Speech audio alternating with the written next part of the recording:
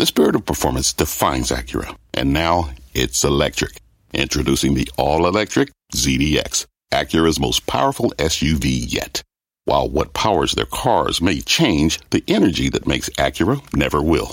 Crafted using the same formula that brought them electrified supercars and multiple IMSA championships, the ZDX has track-tested performance that packs an energy all its own. With a premium Bang & Olufsen sound system and up to 313-mile range on a single charge, and a Type S variant with an estimated 500 horsepower, the ZDX is everything they said electric could never be. It was built with the driver in mind, just like Acura's been doing since the beginning. We could talk all day, but the only way to experience this electric performance is to drive it yourself. Unlock the energy and order yours at Acura.com. I'm Scott Wapner, and you're listening to CNBC's Halftime Report, the podcast, the most profitable hour of the trading day. We record this live weekdays at 12 Eastern. Listen in. All right, Carl, thanks so much. Welcome to the Halftime Report. I'm Scott Wapner. Front and center this hour, the state of play for stocks as the S&P nears a remarkable milestone, doubling from the pandemic lows of last year. Not that far away. We're going to debate some of the stocks that have done best and worst over that period with our investment committee. And joining me for the hour today, Jenny Harrington, Josh Brown, Steve Weiss, and John Najarian. He's the co-founder of MarketRebellion.com. Good to see everybody with us today. Let's first and foremost check the market. Stocks they're mixed. The Dow is lower by, let's call it 100 or so, thereabouts. S&P a fractional winner. Nasdaq's higher as well. Did have that hotter than expected inflation read. All right, Jenny Harrington, I mentioned this doubling from the bottom. We're not that far away. We're 25 points on the S&P. 4474 and change is the number you need to watch today. What are you watching today? What's most important to you, do you think?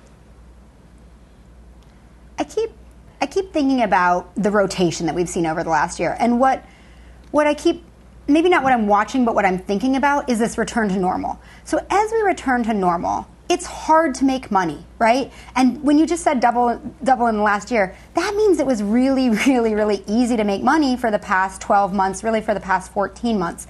And that's getting harder. So I'm watching things like the strategist reports where they're saying, hey, we think we're going to have a 4% return in 2023, or we think we'll be up 7% from here. Who knows if they're right or wrong, but let's say they're directionally correct. If they're directionally correct, we know two things. It's going to be harder, and when it's going to be harder, you need to do a lot of work. So I think that what's worked in the last couple of years is not going to be what works the best going forward. I think you're going to need to do homework. You're going to need to dig deep, look around, spread out a little bit. So everything that we've been buying lately are not the big mainstream names of the past year. They've all taken a tremendous amount of work. So that's what I'm looking at, is a year of work ahead of me. So, Josh Brown, David Kostin, Goldman Sachs, once again reiterates today his S&P target by the end of this year is 4,700. Now, the nuance in that, and it's uber relevant given where interest rates are and where they may be going from here, especially after a hotter PPI move, and obvious concerns about inflation. Kostin says his target assumes a Treasury yield at 1.6. Okay? We're at 1.35. So that's one of the variables that you have to deal with. Our friend Marko Kolanovic over at J.P. Morgan just dropped a new note before we came on the air today. He says yields and cyclicals likely bottomed last week and are now on an upward trajectory for the rest of the year. He prefers cyclicals, international stocks and value, which we can get into later. What do you think about all that? I mean, I don't feel as though the inflation thing is as prevalent a force on the market anymore. And, it's possible that Jerome Powell isn't an idiot and everything he said about it being transitory will come to pass. I mean, I know there are people who differ in opinion from him, but it's possible he a little bit knows what he's talking about. So look at July's CPI report. Pull out energy, pull out used cars. We're basically in a situation with not much real inflation at all. 2.3% headline, 2.5% core. And you have to pull out used cars because we just went through this once-in-a-lifetime moment where cars couldn't be manufactured. And we look at the Manheim index, and we already know that is correcting itself and going back to normal. So the big issue with inflation, maybe now will be rent. Maybe now will be home prices, which already appear to be cooling off, by the way. So I don't see that as being like one of the big forces of movement or concern or whatever for the market going forward, right? It's possible that we just have a fast-growing economy and regular inflation that should come along with that. And I think the market is coming to grips with that. I also think the infrastructure, the tax debate, et cetera, Biden's at 50% approval. That's not good enough. They're going to lose the House, the Democrats, especially if they overreach on tax hikes. And this spring, there was a lot of concern about tax hikes. They were talking about 40% capital gains, not going to happen. Removing the step-up basis for estate tax, definitely not going to happen. So a lot of these big concerns, Judge, surrounding inflation and, oh, my God, they're going to crush the investor class with taxes. This stuff is not really going to manifest itself the way we were all worried. And I think that's why today you got a new all-time high in the Dow, even though it backed off. I think that's why we're looking at almost 50 record closes this year, because the things we've been concerned about are resolving to the upside, and especially breadth. And the last thing I want to say, it wasn't very long ago we were looking at 32% of S&P components above the 50-day, which meant two-thirds of the market was not in a short-term uptrend. Mm-hmm. Now we're like at 68%. So a lot of damage beneath the surface has been repaired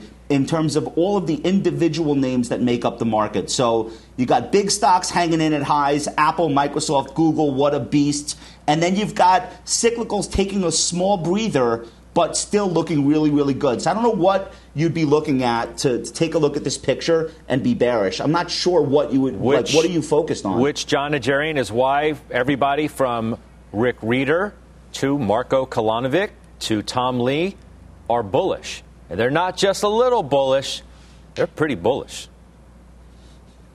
Yeah, and they're bullish, Scott, because, of course, the Fed has said that they are going to let inflation run. They're going to not just cut it off as soon as they start to see it rear its head, which it has, of course, but they're going to let it run. And so if they had been more hawkish on inflation and said we will likely hit this and hit it hard because we've thrown so many trillions at the market already, then I think you wouldn't see those four people that you just named as bulled up as they are. But because they're going to let it run, Scott, yeah, that's great for asset prices. We all know there's somebody to pay down the line. But to Josh's point, as far as these midterms and so forth, that is going to mitigate some of the, I'll call it progressive agenda, that as far as the spending, it probably won't be as large.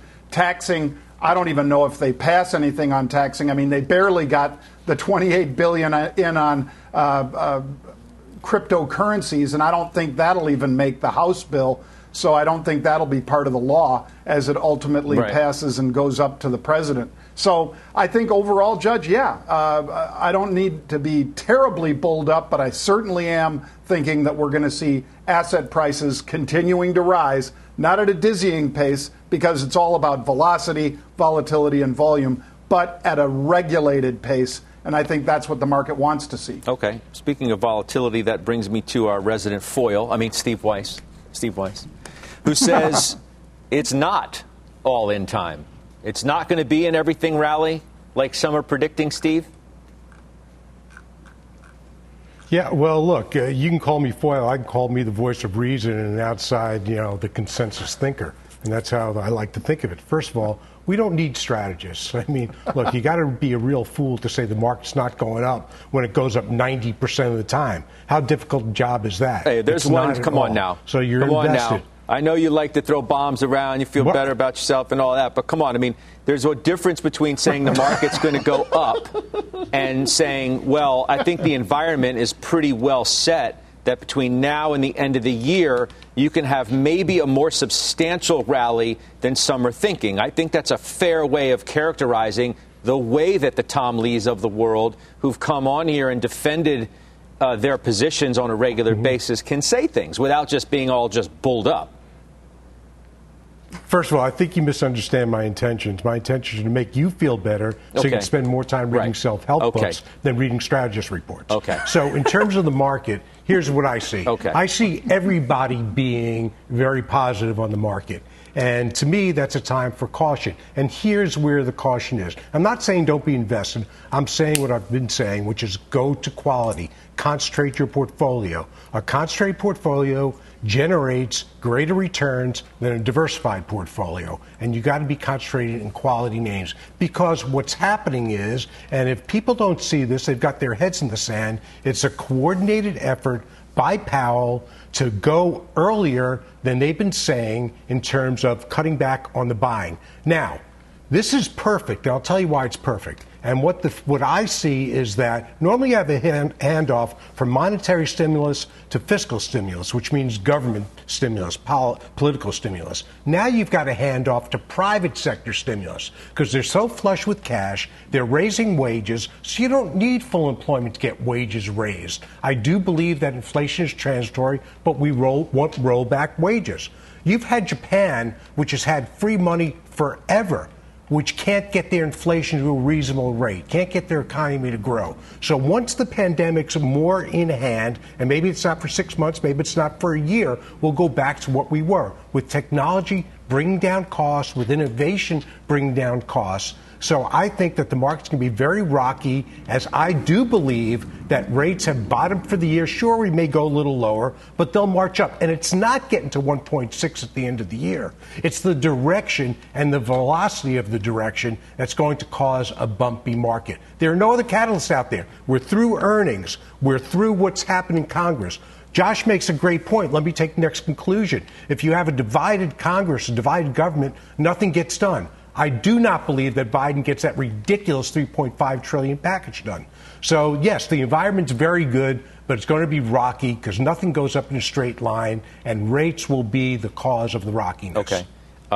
Now, Josh, because David Kostin and some of his fellow strategists are more than just whatever strategists, as Weiss would paint them as, he has come out with a list today of actual stocks that he thinks you should take a look at, because he does more than just end-of-year target strategy or target practice, whatever you want to say, or however Weiss would like to disparage whatever strategist comes next. His reopening basket, Josh Brown, contains Live Nation. I know you like that one. MSG, Six Flags, Wynn, Hilton, some of the cruise lines like Norwegian and Royal Caribbean, the hotels like Marriott, some of the airlines like American and Alaska. Those kind of picks make sense to you? I'll get to some of the others that I know you like, but what about that basket right there? I've been saying all year that I genuinely feel last year everybody who wanted a new car or a dishwasher or a vacation home or to do home renovation, that was what 2020 was about. I think the next couple of years is about back to experiences, back to travel, back to live events, back to being with people. And I don't know that in certain categories like business travel, you're going to see 2019 numbers anytime soon. But I'm very confident that in entertainment, you're going to surpass 2019 numbers because of how badly people want to do things again.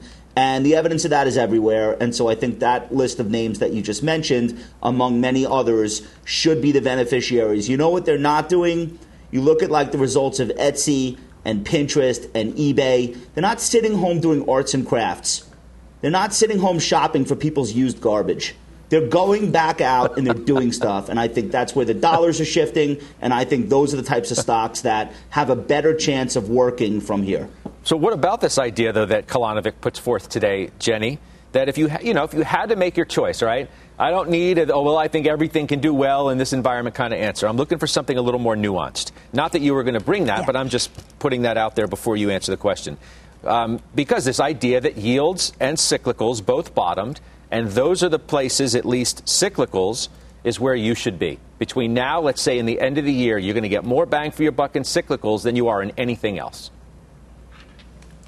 I think that's true, but I think it is a nuanced world that we're in, and it's hard to make money. So you can't just say buy cyclicals, they're going to do well. No, but I just gave you names. You can't just say buy this reopening. I gave you names. Okay, no, I gave you cruise lines, I gave you Delta, right. I gave you Marriott, so I'm going American, right there. Alaska, I'm going right there. Ford. Right, so here's the thing. I don't think you can just say buy these reopening plays. There is a big difference between Marriott, Ford, Darden, and Alaska Airlines and Delta Airlines. There's a big difference. So I think you have to be really picky about that and really thoughtful about it. Later in the show, I think we'll talk about Disney, which is one of the companies that we own. But you can put that in a reopening play. That's tricky too, right? Things are changing. So when you're talking about these reopening plays, you can't paint with the broad brush that you did last year. You need to say, hey, people are actually driving a ton still. That's safe. Even if the Delta variant does take hold and does derail things or mess things up a little bit, people are still driving. They're still staying in hotels. They're still eating at restaurants. You know what they're not doing? They're not traveling as much. Business travel, to your point earlier, isn't coming back as fast, and that's probably going to get the kibosh put on it. So I think when you get these baskets, you need to be really careful and sort through them and not just say like, oh, hey, reopening play, I'll buy them all. I think you need to be careful. On that one... That's fine, but Dr. J, when you throw out names like Alaska and American and Delta and some of the hotel plays, do you just forget about what Southwest had to say yesterday in that profit warning? Even if it's I know it's for close in, as they put it, bookings and cancellations, but that still can have a negative material impact on the earnings picture, which could have a negative impact on the stock price picture. Are we just blowing that off as if it's irrelevant?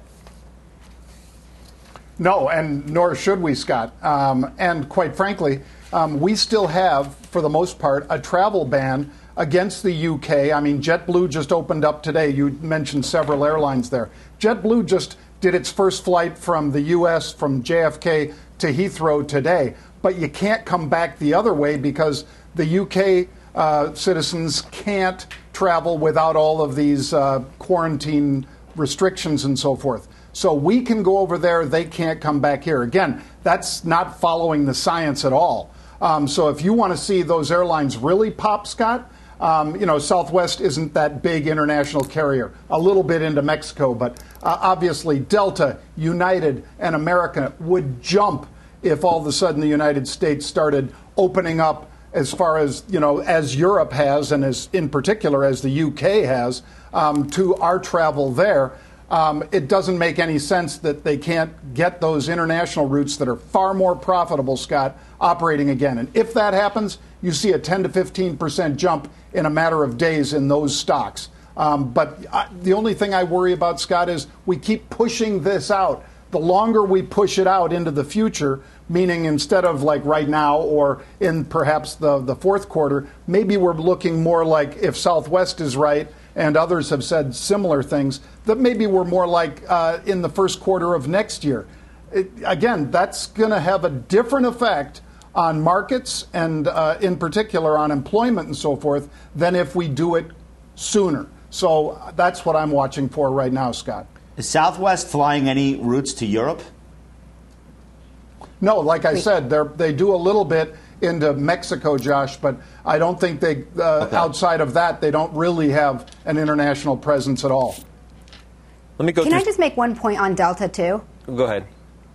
So as we think about this, we really need to, again, look at how different these are. So you've got Delta, which even if they come back, and John's right, if the share price jumps 10%, that's temporary and that's a trading move. If you look at Delta as a bigger long-term investment, you need to remember that they went from $8 billion in long-term debt pre-pandemic to $27 billion now. So they're going to be digging out from all this pain for a super, super, super long time. So even if you get these short-term bumps, I don't think that's going to be a good investment for a long time. Meanwhile, you have a Marriott that slashed costs, probably in a really sustainable, permanent way, added rooms. So I think you need to be careful. I think if you look at the airlines, remember that's a trade. I, as an investor, I don't see myself touching any airline for years and years to come. They've got a mountain of debt to work out of. Weiss, you still have United Airlines or no?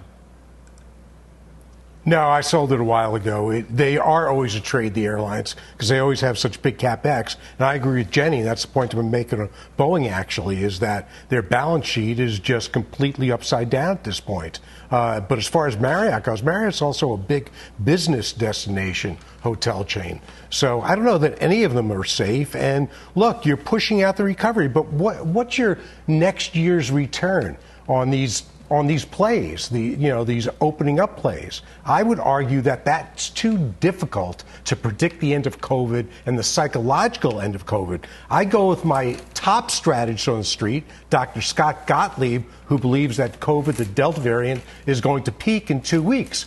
But the thought process that you've got to be careful is going to extend a lot longer. So just go with other areas where you make money. Don't waste your time trying to figure out an airlines, which, hey, maybe they'll go up, maybe they won't. If they go up 10%. All right. Who cares when you make more money elsewhere? Skip the airlines entirely. Go right to Expedia. Look at that chart. This is a stock that if travel resumes, they don't have the debt that the airlines have. They don't have all those lingering issues. They have people rabidly trying to lock down hotel rooms and flights to places where they can fly. That's the cheat code. The online travel plays and related travel search revenue businesses like Google way easier than trying to figure out Boeing or an airline not right to now. mention Totally agree with Weiss. Except Josh. Go ahead, Steve. Except Josh, the issue with that is that they always get the excess inventory and they get it at a discount to what the hotels can charge themselves. Given how bad business is, I think they'll give less inventory there and pick up their own marketing programs. So I wouldn't go to Expedia at all. Well, the pick, Josh, that you Expedia is building an leverage. Airbnb killer that I think is a different business that a lot of people have not yet. They're not really getting credit yet for what they're becoming, but I see your point. But the one you said, Josh, and I know you said it on this show multiple times, and you reiterated it, I believe it was yesterday or the day before on Closing Bell, that Alphabet is your best travel play right now. Am I right? It is, because it's not fully reliant on travel, but searches for travel is a lot of their revenue. I think it's like 8% of their ad revenue. It entirely went away in 2020, pretty much, and now it's coming back with a vengeance. So that's been a beast of a stock, the best FANG of the year. I mean, it's right at highs. It doesn't seem to pay attention to the rest of the market. I think there's a lot going on with Google search trends that actually the reopen favors that platform versus a different platform, like hypothetically, let's say, an Amazon. So Google, I think, is as good a way to play the reopening from a technology side as any other that I can think of. Even though you were cheating on us and you were on the Closing Bell, I still paid attention to what you had to say. I guess that's the most important thing after all. I'm not cheating on you. I have enough love for everyone, Judge. Okay. Let's talk about some earnings movers before we take a break. Number one, Sonos. Dr. J, I'm coming to you. What are you doing with your calls here? Bang. Yep, that was a gift, Scott. We did it just 2 days ago as final trade because of upside call buying. That paid off. Stock went from 35 to 39. They rang the bell, as we say, and we took profits. But there were several of these names that just really on that meme kind of area of the market, Scott, whether it was Sonos or Palantir or Clove, C-L-O-V. These were getting some love on the Reddit boards and so forth. So strong, unusual activity, and all three of those stocks popped pretty good. Yeah, I was going to ask you about Palantir, up 11%. You sold your calls today. Yep, and that's the thing that we always talk about, you and I, Judge, that the nice thing about options is they tell you a time frame. You know, this week was what they were buying that expired tomorrow, the 13th. They tell you a strike price and so forth. So we hit both of those. No reason to stick around. So buy rumors, sell news, as they say, and I exited that trade as well. Weiss, you're looking at both, I understand, Sonos and Palantir. Yeah, well, Palantir, I always look at it because I find it a very interesting company. But you know what? You don't make money in it. For the last 9 months, the stock's been flat. And every time the CEO comes on, it's like, we don't care if we ever make money.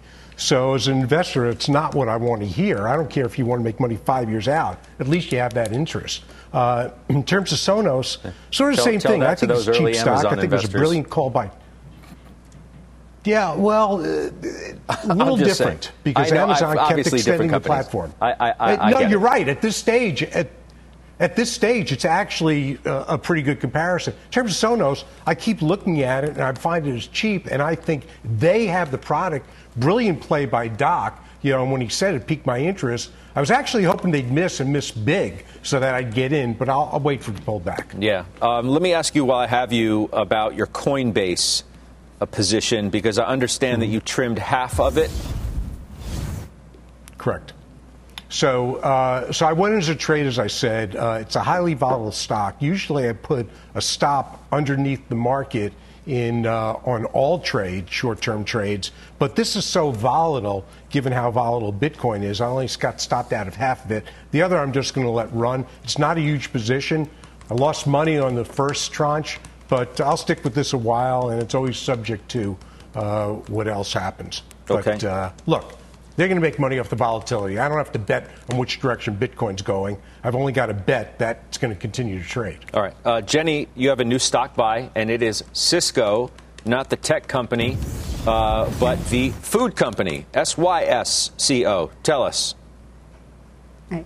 Actually, in 1997, when I started at Goldman, they would do this training thing where they would try and trick you up into a fake client call, and they'd say, buy 1,000 shares of Cisco, hang up. So this is the first time that I've ever actually bought the SYY Cisco, not the CSCO Cisco. So this one is the leading supplier of food to restaurants, stadiums, cafeterias, and it's pretty cool. It's trading at a market multiple, but that's on depressed earnings. They've got significant double-digit earnings growth in the years ahead. During the pandemic, they increased market share, they improved margins, they have a 2.5% dividend yield. They've paid that consecutively and increased it for 51 years straight. And going to one of Steve's points earlier, when you said go to quality, this is as quality gets. This is a fantastic company. Ooh, and one other note, we actually did it in our disciplined growth strategy, not in the dividend strategy. So we think there's a lot of capital appreciation potential ahead in it. All right. Good Very stuff. excited about All this. right. It certainly seems that way. I can feel it through the TV. All right. Coming up, a downgrade for one chip stock that's run up 40% in the last year. We debate that next in our call of the day. And a reminder, you can always watch or listen to us live on the go on the CNBC app. We're back after this.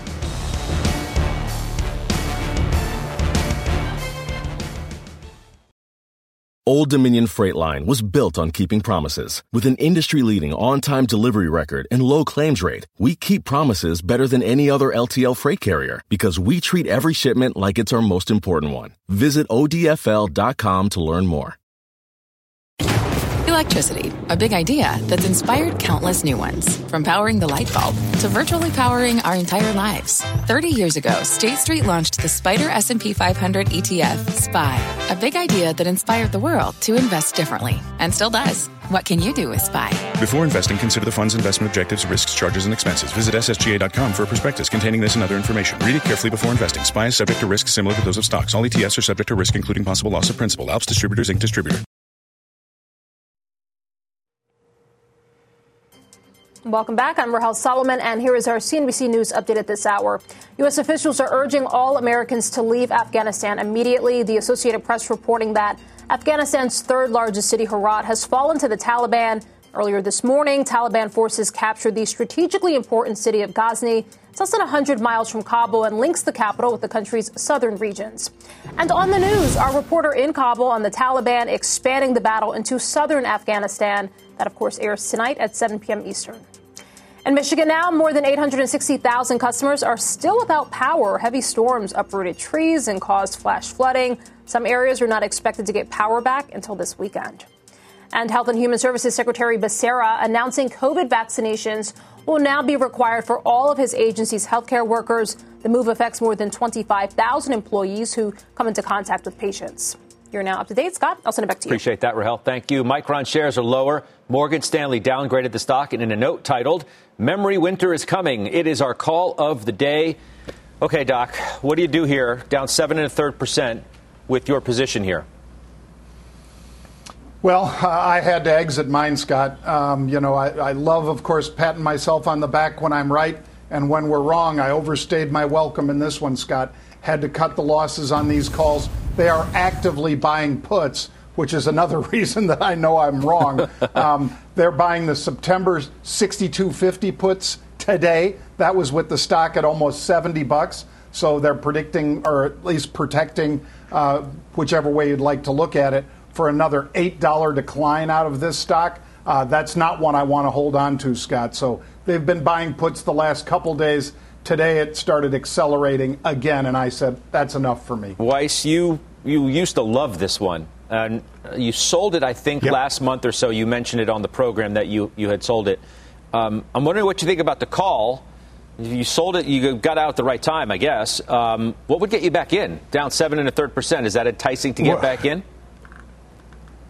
Yeah, and I just looked. I sold it June 29th through July 2nd. So over that period, I had sold it. Look, I had bought it as a trade. It's a commodity stock. These are trades. To me, this is Coke and Pepsi. And the bull argument is that, no, there are only 3 players now. They're all rational pricers. So, look, you got to own this thing. It's going to 100.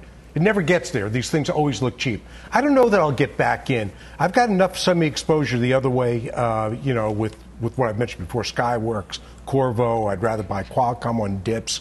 They're much less commodity. There's much more intelligence. I don't really mean that. Much more technology that goes into their chips, and they get designed in so you can't switch which you're using one for the other. So a Hynix for a Micron. You've got to stick with, like, the Skyworks because you based your design on it for the last 5 years. So I'm not rushing to get in. If it goes low enough, yeah, I think it'll be a trade. But I think it's a good call by Morgan Stanley. I've been watching pricing. It's a gutsy call. Pricing's been going up, but capacity is coming on, and that's what they're talking about. All right. Now, so it may be overdone, actually, a little here. More broadly, Jenny, you still own Intel. And you own Applied Materials, and those are the 2 ways you're playing the chip space, and that's it, correct?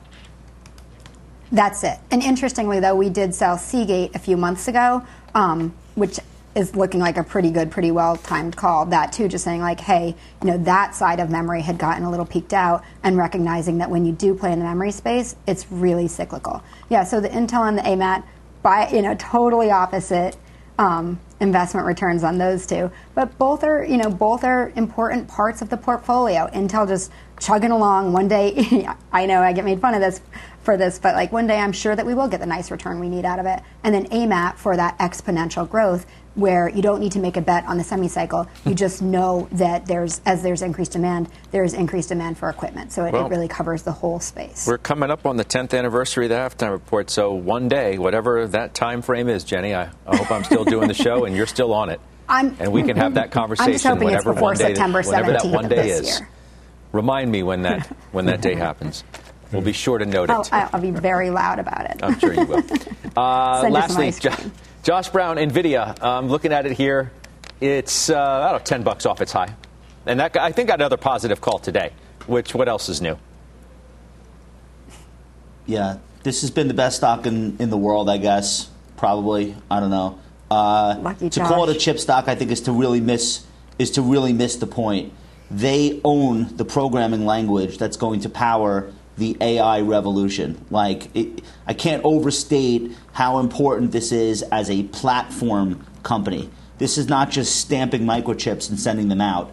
You're going to see the Fortune 500 basically spend the next decade automating as many of their processes and procedures as they can, and this is going to be the company that enables that activity. So obviously, a lot of that is being priced in already. It's not a cheap stock, but it never has been a cheap stock, and continues to work and find new ways to impress the street. So hopefully that continues. I'm long. I'm not going anywhere. All right, we will keep our eyes on that one, too. Shares of Matterport, they're dropping today, despite reporting double-digit revenue growth and triple-digit subscriber growth.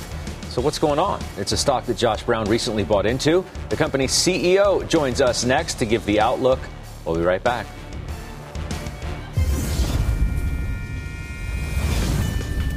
Another sign of big oil trying to get in on clean hydrogen. Still a small part of the overall business, but Shell is investing in at least one $23 million project this year, supported by the European Union, and BP several $1 million in hydrogen projects. Right now, there are 359 large-scale hydrogen projects being planned around the world. That's up more than 50% since last year, according to the Hydrogen Council. That's your ESG Fast Fact of the day. B2B selling is tougher than ever, and we feel your pain. If you're struggling to close deals, consider giving LinkedIn Sales Navigator a shot. This sales intelligence platform helps professionals like you engage high-value customers, drive higher revenue, and increase sales performance. Sales Navigator also guides you in targeting the right buyers, highlights key signals such as job changes or which accounts you should prioritize, and uncovers hidden hot prospects so you can find those buyers that are most likely to convert. Fueled by LinkedIn's 1 billion member platform, Sales Navigator gives you the most up-to-date first-party data, enabling you to unlock conversations with the people that matter. Right now, you can try LinkedIn Sales Navigator and get a 60-day free trial at linkedin.com/halftime report. That is linkedin.com/halftime report for a 60-day free trial. Let LinkedIn Sales Navigator help you sell like a superstar today. Just go to linkedin.com/halftime report and get started.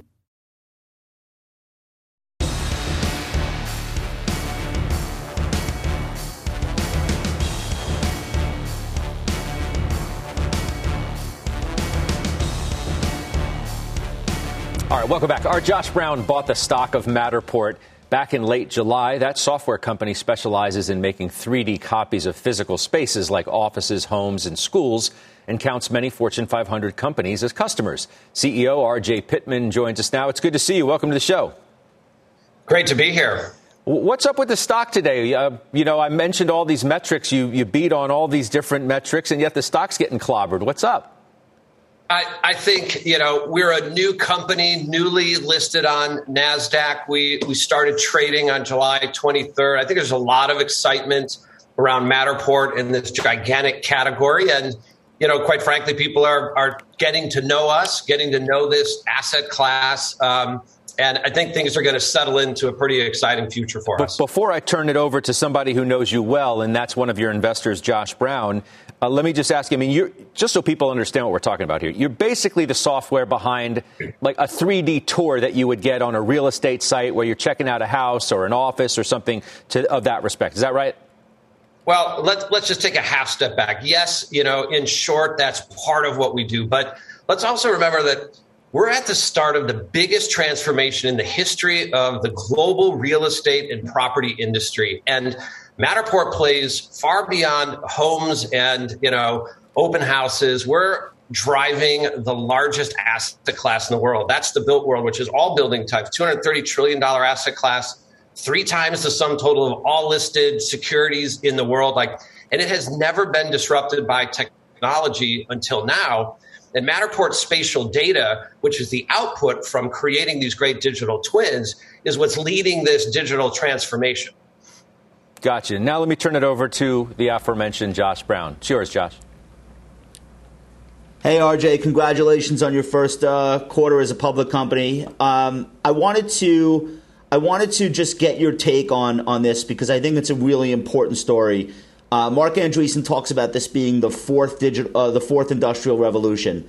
So the first one was steam. The second was electricity and mass manufacturing. The third one was, of course, information technology. And now this fourth industrial revolution is the seamless marriage between the digital world that we've built and the physical world, and having those things almost have like no barrier between them. And I feel as though your company, among others, are at the forefront of that movement. So a company like Starbucks, they've got all this physical space, all these stores. You guys can give them data. How many ovens? What, like how many square feet are we talking about? And they can make more intelligent decisions as a company around that spatial data, their physical locations in a digitized format. Can you talk about why that's so important and why the total addressable market might be so large?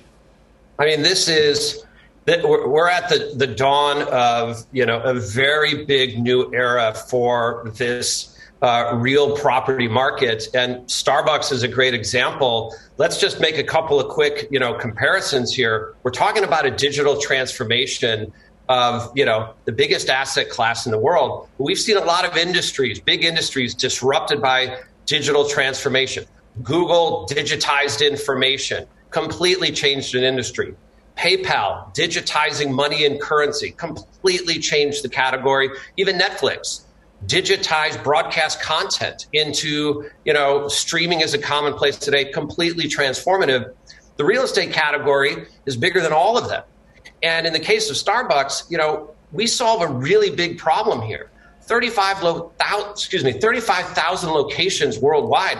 it becomes physically impossible to manage all of that real estate and all of that incredible value, from a keyboard or from your smartphone. But Matterport digitizes every aspect of those physical properties and allows anybody, from the palm of your hand to the smartphone in your hand, the ability to manage those properties and get incredible operating efficiencies out of these that has never been available to them before. And this is transcending all categories, from commercial real estate, residential real estate, the insurance and mortgage industry, because what Matterport is creating is a digital blueprint for the future of all property. This is the digital system of record that I think the industry has been waiting for, that gives you so much information and so much precision about the largest asset class that is yet to have this, capability in its entire history. Let me ask you this before I let you go. And just so so obviously Starbucks has got to be a customer. Century 21, Airbnb, Hyatt Hotels, LinkedIn, among others. You did go public via a SPAC. What did that do in terms of changing the timeline in terms of when you would have gone public and by the method that you were thinking of, if in fact you were? Yeah. Look, when these opportunities came in front of us a year ago, Matterport was and has been in a great position for a long time. Look, we're 10 years into this business now, entering our second decade. We've been cash flow positive from operations several quarters in a row. We frankly didn't need to raise capital. This was very much an opportunistic and strategic decision for us to raise the kind of capital and put the resources behind a proven business model that has now been rolled out, not just in North America, but we're also a global business going after all 4 billion buildings in the world. We have a huge market lead. We created this category. We're the longstanding market leader, and this is now an execution and scale story. And I've brought in, all of my colleagues from Google and Apple and LinkedIn and Salesforce, all the big scale leaders have all transcended on this opportunity at Matterport to build the next big platform in tech. All right. We'll continue to follow it. Congrats. Wish you well, and we'll talk to you again soon. RJ Pittman, thanks for joining us.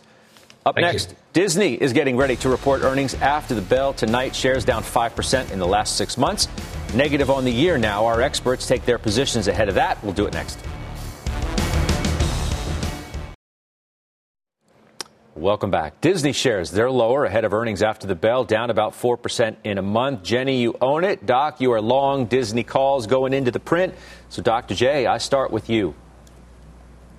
All right, Scott. Well, this is like that movie, Honey, I Shrunk the Kids, except they shrunk the vol, meaning the volatility.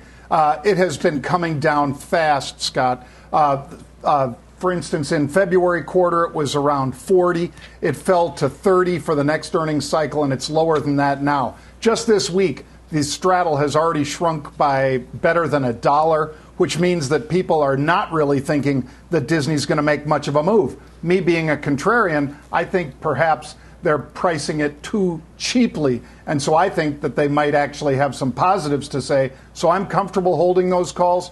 We'll see whether or not they go to toast tomorrow, Scott. But I think this one could zoom to the upside. All right, Jenny, now what are your thoughts here, right? A great run and then a bit of a stall. Obviously, the Delta variant's on a lot of people's minds.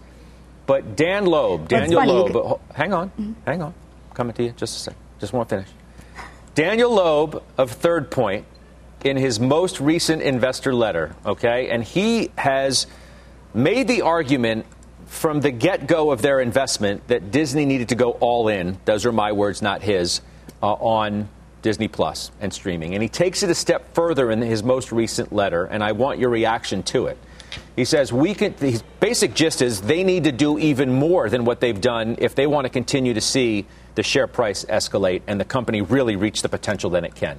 He says, we continue to believe that the best way to capitalize on this strength to maximize future earnings potential globally is by providing an all-you-can-eat direct-to-consumer offering on a single platform under the Disney Plus brand, where all theatrical content is available day-to-date with no additional fee to subscribers. He's talking about things like sports and general entertainment and blockbuster feature movies, all under one all-you-can-eat thing. Is that strategy the right way for Disney to go? I don't know. I'm not the CEO of Disney. Dan Loeb's a really smart guy. He's also an activist, and he takes a very different approach to investing and working with management than I do. So he's telling them, here's what I think. I'm going to tell you, Dan's smart. He may very well be right. From my perspective as an investor, here's what I think. Management probably knows what's best. Bob Chapek is really smart. I'm going to trust him to do what's right. And so what I'm looking at is... Come on now. Come on. Is he doing enough? So. Are you satisfied as an investor? Yes. Are you satisfied as an investor? Because 100%. I bought it 1 year ago. Stock's up 50%, and we're continuing to hold it because we think that there's significant upside to come. But I don't know what's going to happen on this earnings call. I think the Delta variant is throwing a wrench into things. I'm not quite as positive as John. Hopefully he's right. If he's not, that doesn't affect my opinion. Because when we bought it last summer, our thesis was, and this remains intact, they will probably easily be able to get to $10 of earnings. If that's pushed back a little bit, because of the Delta variant spiking up more, and that happens in 2023 instead of 2022 like we originally expected, fine. Then I still have tremendous upside. This is a terrific company, and I trust the management to do it right. I suspect that, and all credit to Dan, but I suspect that the management knows more about how to run Disney well than Dan Loeb does. But he's smart. He might be giving them good advice. I'm not sure. Okay. Comfortable with my holding. Up next, Jon Najarian has his latest trades in unusual activity. We're back in just 2 minutes.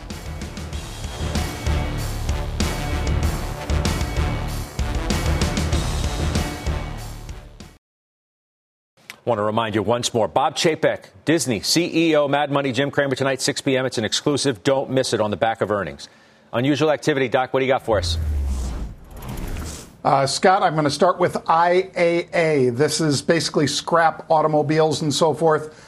They're buying the November double nickel, 55 calls. They bought 15,000. That's 1.5 million share equivalent with the stock under 53. I like it. Probably be in that trade 2 months. Second one, ASHR. This one's a January trade, Scott. They're buying the 36 puts with the stock at about 38.5. I like this one as well. Probably be in it about 2 months. A lot of these Chinese stocks have been under pressure. This Chinese ETF, I figure, is the same. Appreciate it, Doc. Thanks. Final trades are next.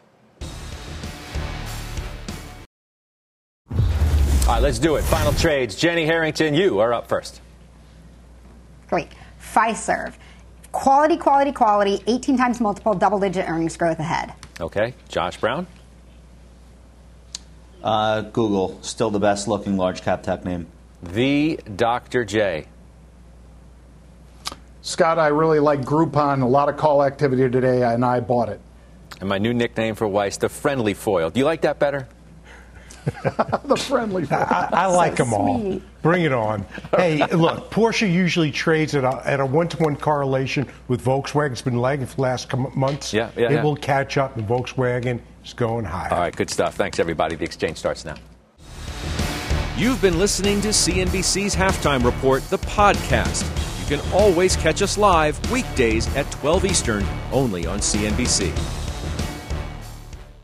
With the Wells Fargo Active Cash Credit Card, you can earn unlimited 2% cash rewards on purchases you want and purchases you need. That means you earn on what you want, like trying out that new workout class, and 2% cash rewards on what you need, like a foam roller for your sore muscles. That's the beauty of the Active Cash Credit Card. It's ready when you are, with unlimited 2% cash rewards. The Wells Fargo Active Cash Credit Card. That's real life ready. Terms apply. Learn more at wellsfargo.com/activecash.